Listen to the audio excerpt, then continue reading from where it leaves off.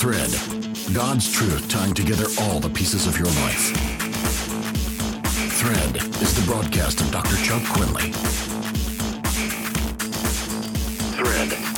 Hi, I'm Chuck Quinley. Welcome back to episode 75 of the Thread podcast. With tonight's lesson, tonight here at least, and that is from Acts chapter 4, verses 1 through 22. We're going to talk about understanding persecution and how to handle it.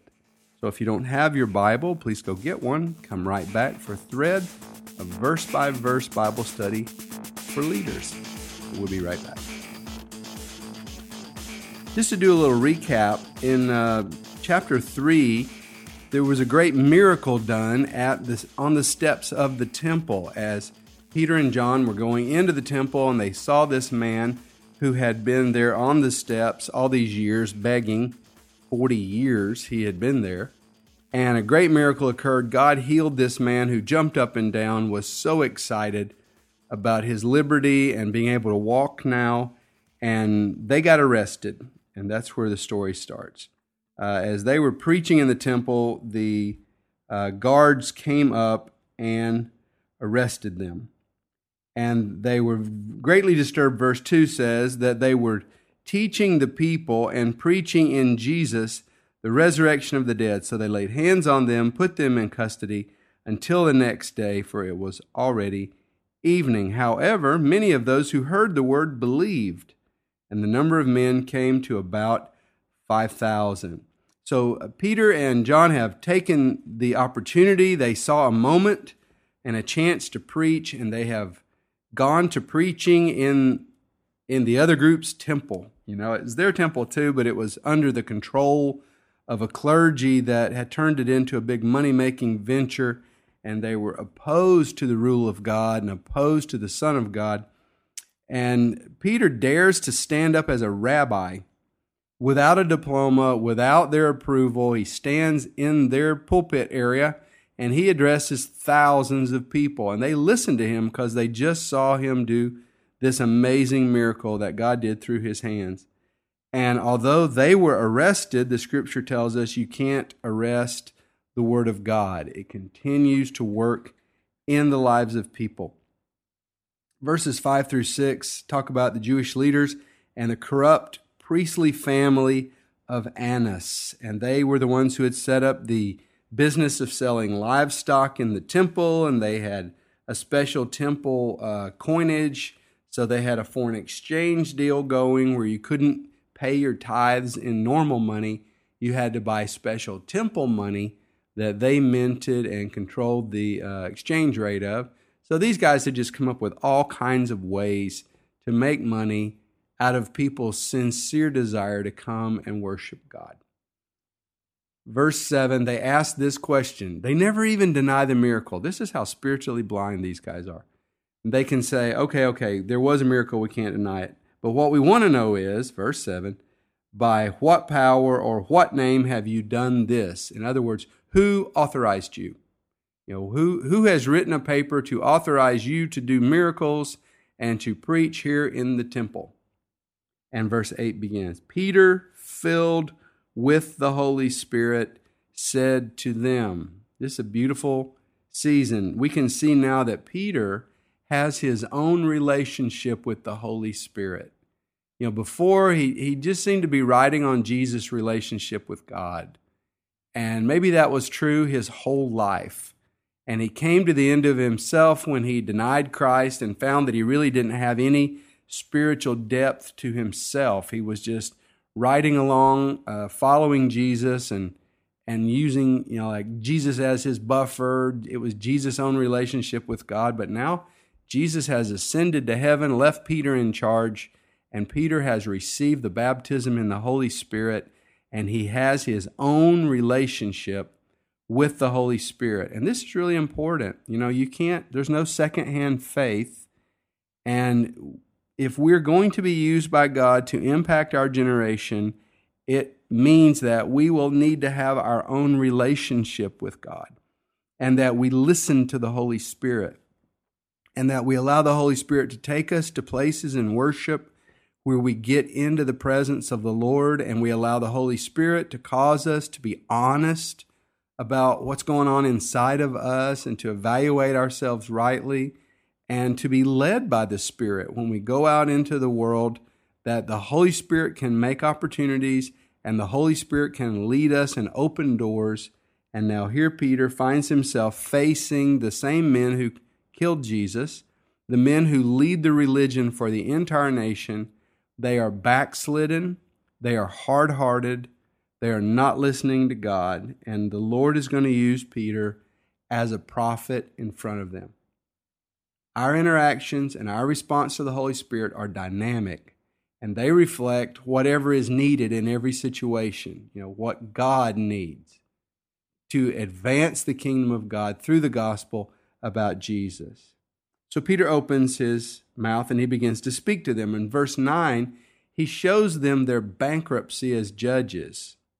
He says, effectively, now let me get this right. We're on trial for doing a good deed to a helpless man. That's what you're concerned about. We have prayed for a man, and he's been crippled for 40 years. He was helpless, and he's been healed, and we're in trouble for that, right? Well, let it be known, verse 10, you want to know about my authority? Let everybody in Israel know, we have done this by the name of Jesus Christ of Nazareth, he looks at them, whom you crucified, whom God raised from the dead. By him this man stands here before you whole. The man that was healed is standing right there. Jesus is the stone which was rejected by you builders, and he has become the chief cornerstone. Verse 12, really important. Nor is there salvation in any other, for there is no other name under heaven given among men by which we must be saved.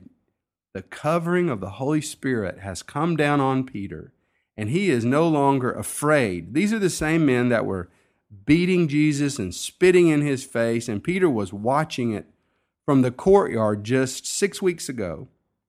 And he was so filled with fear when he saw what they were doing to Jesus that he betrayed the Lord and denied that he even knew him. And now he's looking into the same eyes, and he is filled with boldness. There's a thing that comes on you when the Holy Spirit anoints you and you become the vessel of God, the instrument of God. There's like this burning that goes on inside of you. It's a stillness. It's like the whole room just gets real silent and in slow motion. And you are zoned in. You are looking in their eyes. The Word of God is coming out of you and going into them. Sometimes there may be a quivering in the top of your chest there, like a little bit of a nervousness. It's not a fear. It's just emotion as the Holy Spirit is rolling through you. And the Holy Spirit thunders out of Peter like the prophet Amos. He might have run from persecution before, but now he has his own anointing of the Holy Spirit, and he's walking in it. He is totally convinced about two things at this point. Peter is convinced about the power of God's Word, that if he can deliver the Word of God, that the Word of God has power to accomplish whatever is said. Once it comes out of your lips, an anointed Word of God, that it will go on its journey and it will accomplish what it needs to do. He is especially, secondly, convinced about the power of the gospel to change a man's eternal destiny. Verse 12, one more time. Peter stands firmly on top of the stumbling block of Jesus Christ, and he says, there is no other name. There is no other name given under heaven among men by which we must be saved. This doctrine is the core of the gospel. And you and I need to make absolutely certain that we believe it, because that is the doctrine that the world is going to attack. They want to say there has to be another way. There can't be only one way. There have to be other opportunities for people except for coming through Jesus. They do not want to accept The words of Jesus, I am the way, the truth, the life. No man comes to the Father. No man except through me. Peter was there. He heard Jesus say that. He saw him die on the cross. He watched the earth soak up every drop of his blood. He saw his dead, lifeless corpse on the cross, and then he saw him for 6 weeks, ate food with him, was able to touch those wounds, saw him walk through walls, and yet he was physical. They could talk to him. They shared meals together. Peter had 6 weeks to get over all doubt about Jesus, and he is absolutely certain if we yield on this doctrine, we lose it all, because this is the core of the gospel. Let me give you some examples. If there was a cure for cancer, I mean the real 100% cure for lung cancer, let's say, shall we, in fairness to aspirin and to herbal cures sincerely applied, decide to say, just out of politeness, that, okay, actually all of these remedies cure cancer? I mean, it either heals it or it doesn't. And if you have cancer, what you need is the truth about what works. Another illustration. If the destination city that you are seeking, the place that you have to get to, is difficult to find, and it can be reached only by one narrow trail, shall we, in fairness to all the roads sincerely built and at great expense by the world's best road builders, just agree to say, okay, we can say all roads would lead to that city, even when we know all roads never lead to any one place? If there was any other way to break the curse of sin, wash away the guilt of sinners, and reveal the loving heart of our Creator, do you not think that God would have used it and avoided bankrupting heaven, slaughtering His own Son, and, what amazes me, binding His Son to the incarnation forever? Imagine God becomes a dog. I mean, I don't know how big the gap is between God and man, but I'm pretty sure it is a lot wider than the gap between a man and a dog. And so God has now come down to be man forever. And if there was any other way of salvation, I guarantee you, the Word of God would have pointed us to that way of salvation so that we could go and find it. If God could have avoided breaking His own heart and going through all that He went through on the cross to reveal His love and His justice, His mercy and His righteousness, and to redeem us and buy us back from our sin and selfishness, if there was any other way, He would have done that. He would have pointed us to us. He brought salvation to us because no means could be devised whereby we could save ourselves. And this irritates the world. It irritates the world that God will not acknowledge man's religious system of self-salvation. But we need to firm up our grip, beloved, on that one truth, because you and I will see this thing attacked by an unbelieving world every day. You're going to see it attacked in the media. You'll see it attacked by the government. This is the basis of persecution. This claim, the same thing that alarmed these priests. We can't believe you're preaching in Jesus, that you're tying all this miracle to Jesus, that you're making Jesus the only way. That is going to be attacked. That is the spirit of Antichrist that stands behind the gospel. And you and I are going to have to defend our mind against being persuaded to let go of this one little belief. Because in this age, we want to be God. We want to be God of our own self-centered life. We want to do whatever we want without being judged, without being restrained by God. And Peter has a very clear word. There is no other name. There is salvation in no other name than in the name of Jesus.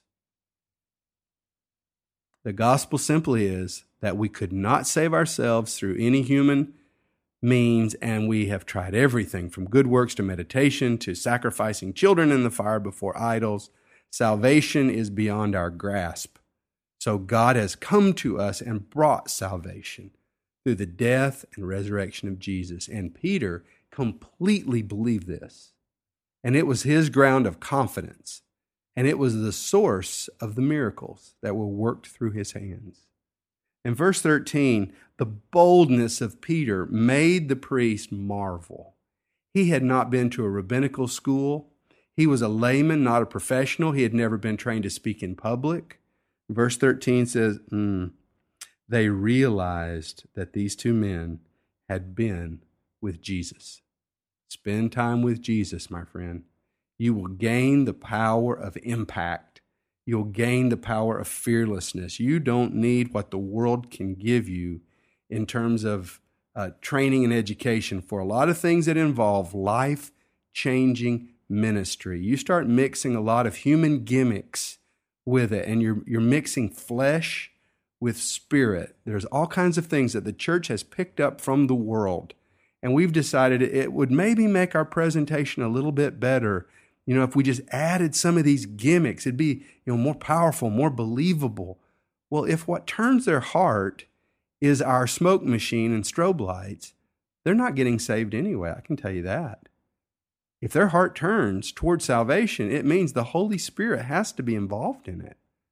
And our presentation has to be something that we do being used by the Holy Spirit under the anointing of the Holy Spirit. We're not trying to make church members. We're trying to make disciples, people who come to the cross and bow their knee and proclaim that Jesus is Lord.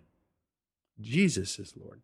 Well, in verses 14 through 18, all they can do is threaten them. Verse 14 said, the man was standing right there with them. They couldn't say anything about the healing, so they just threatened them a lot. And Peter responds with more boldness, verse 20, when they threaten him and say, don't anymore, verse 18, do not speak and teach in the name of Jesus. And Peter answers in verse 19, well, whether it's right in the sight of God to listen to you more than God, you judge. We cannot but speak the things we have seen and heard. Jesus outranks you. That's what he's telling them. God outranks you. You're not our authority anymore. And all they can do is threaten one more time. And it's beautiful to see what happens after this. As soon as they release them, Peter and John, and who knows, maybe this man, because he was there with them and now he's a disciple too, they ran to the gathering. They knew where Christians would be. They knew where the secret places were, the quiet places, the homes that the believers gathered in. They ran to that place. They found them gathered there, concerned about them, praying for them, and they told them the story of what had just happened. And once again, they prayed. But I want you to notice what they prayed for. And this is a real difference. When I deal with persecution countries, I'm almost embarrassed to talk about persecution because I've experienced so little of it myself. And I get in the presence often of brothers and sisters in Asia who have suffered greatly. Some of them spent. I know a man that spent half his life in prisons. He missed his children growing up, and they're not all that close to this day because of the cost that he paid under persecution. And so, you meet these people, and when we hear about someone being arrested in the West, we begin to pray for them too. And our prayer is generally that it will go away.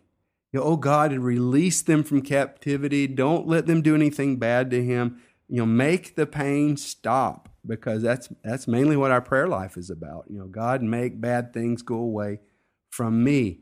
Notice that people who live under persecution don't usually pray the same prayer.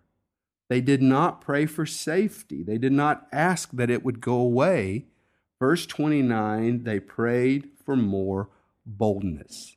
They prayed that they wouldn't become cowardly. They prayed that they would not yield, but that they could be strong enough to take it, no matter what it was, because they understood as change agents, we disturb people. And if you back off, the people will not change. You have to disturb them. You have to cause them to question if they are wrong, because we think we're right about God. We think we know what we know until someone can challenge us. And all it takes is that little crack in our mind that says, what if we're wrong about God? What if I'm wrong? Paul is going to blindly persecute the church until suddenly there's this little crack in his mind, and he starts to think as Jesus speaks to him, and Paul's going, oh no, I've had it wrong all this time. But there's that moment where the mind has to open, and it can only open if someone is courageous enough to challenge you and push. And you're going to push back. Established governments and cultures do not like this. No one wants to be provoked to change or to be told that they're wrong. And so you push back and you fight back. And then to have the witness take whatever you do to them and say, I will give my testimony at the cost of my life. You will see how much I know that this is true, how much I am certain of what I believe, and you need to believe it too. And I will take whatever comes my way, but I will not yield on this. This is the truth of the gospel. They prayed for boldness.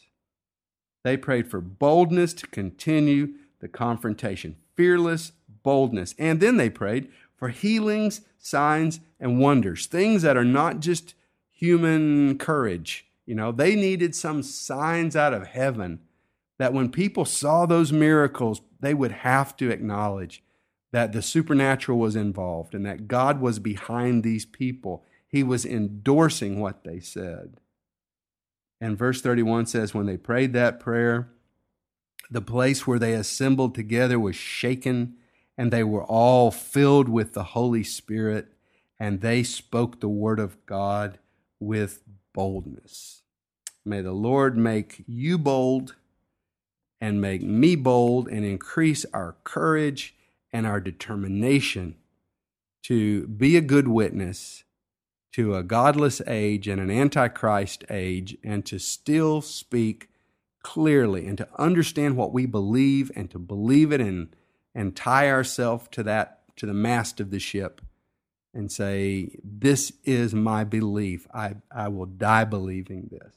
And as the world continues on and we get into darker and darker times ahead, we're going to see persecution arising, legal restrictions against saying certain things. Already Europe has many laws that violate free speech, that will not allow a Christian to make certain statements. You cannot call certain things sin. You cannot speak against certain lifestyles. They call them hate crimes if you do that. It's not going to stop at that. It will continue on as we approach and the dark powers become stronger and stronger and more blatant in their fight against the Lord. We need to strengthen ourselves while we have this time of peace so that we can prepare ourselves for days that are to come. We'll follow the example of the early church.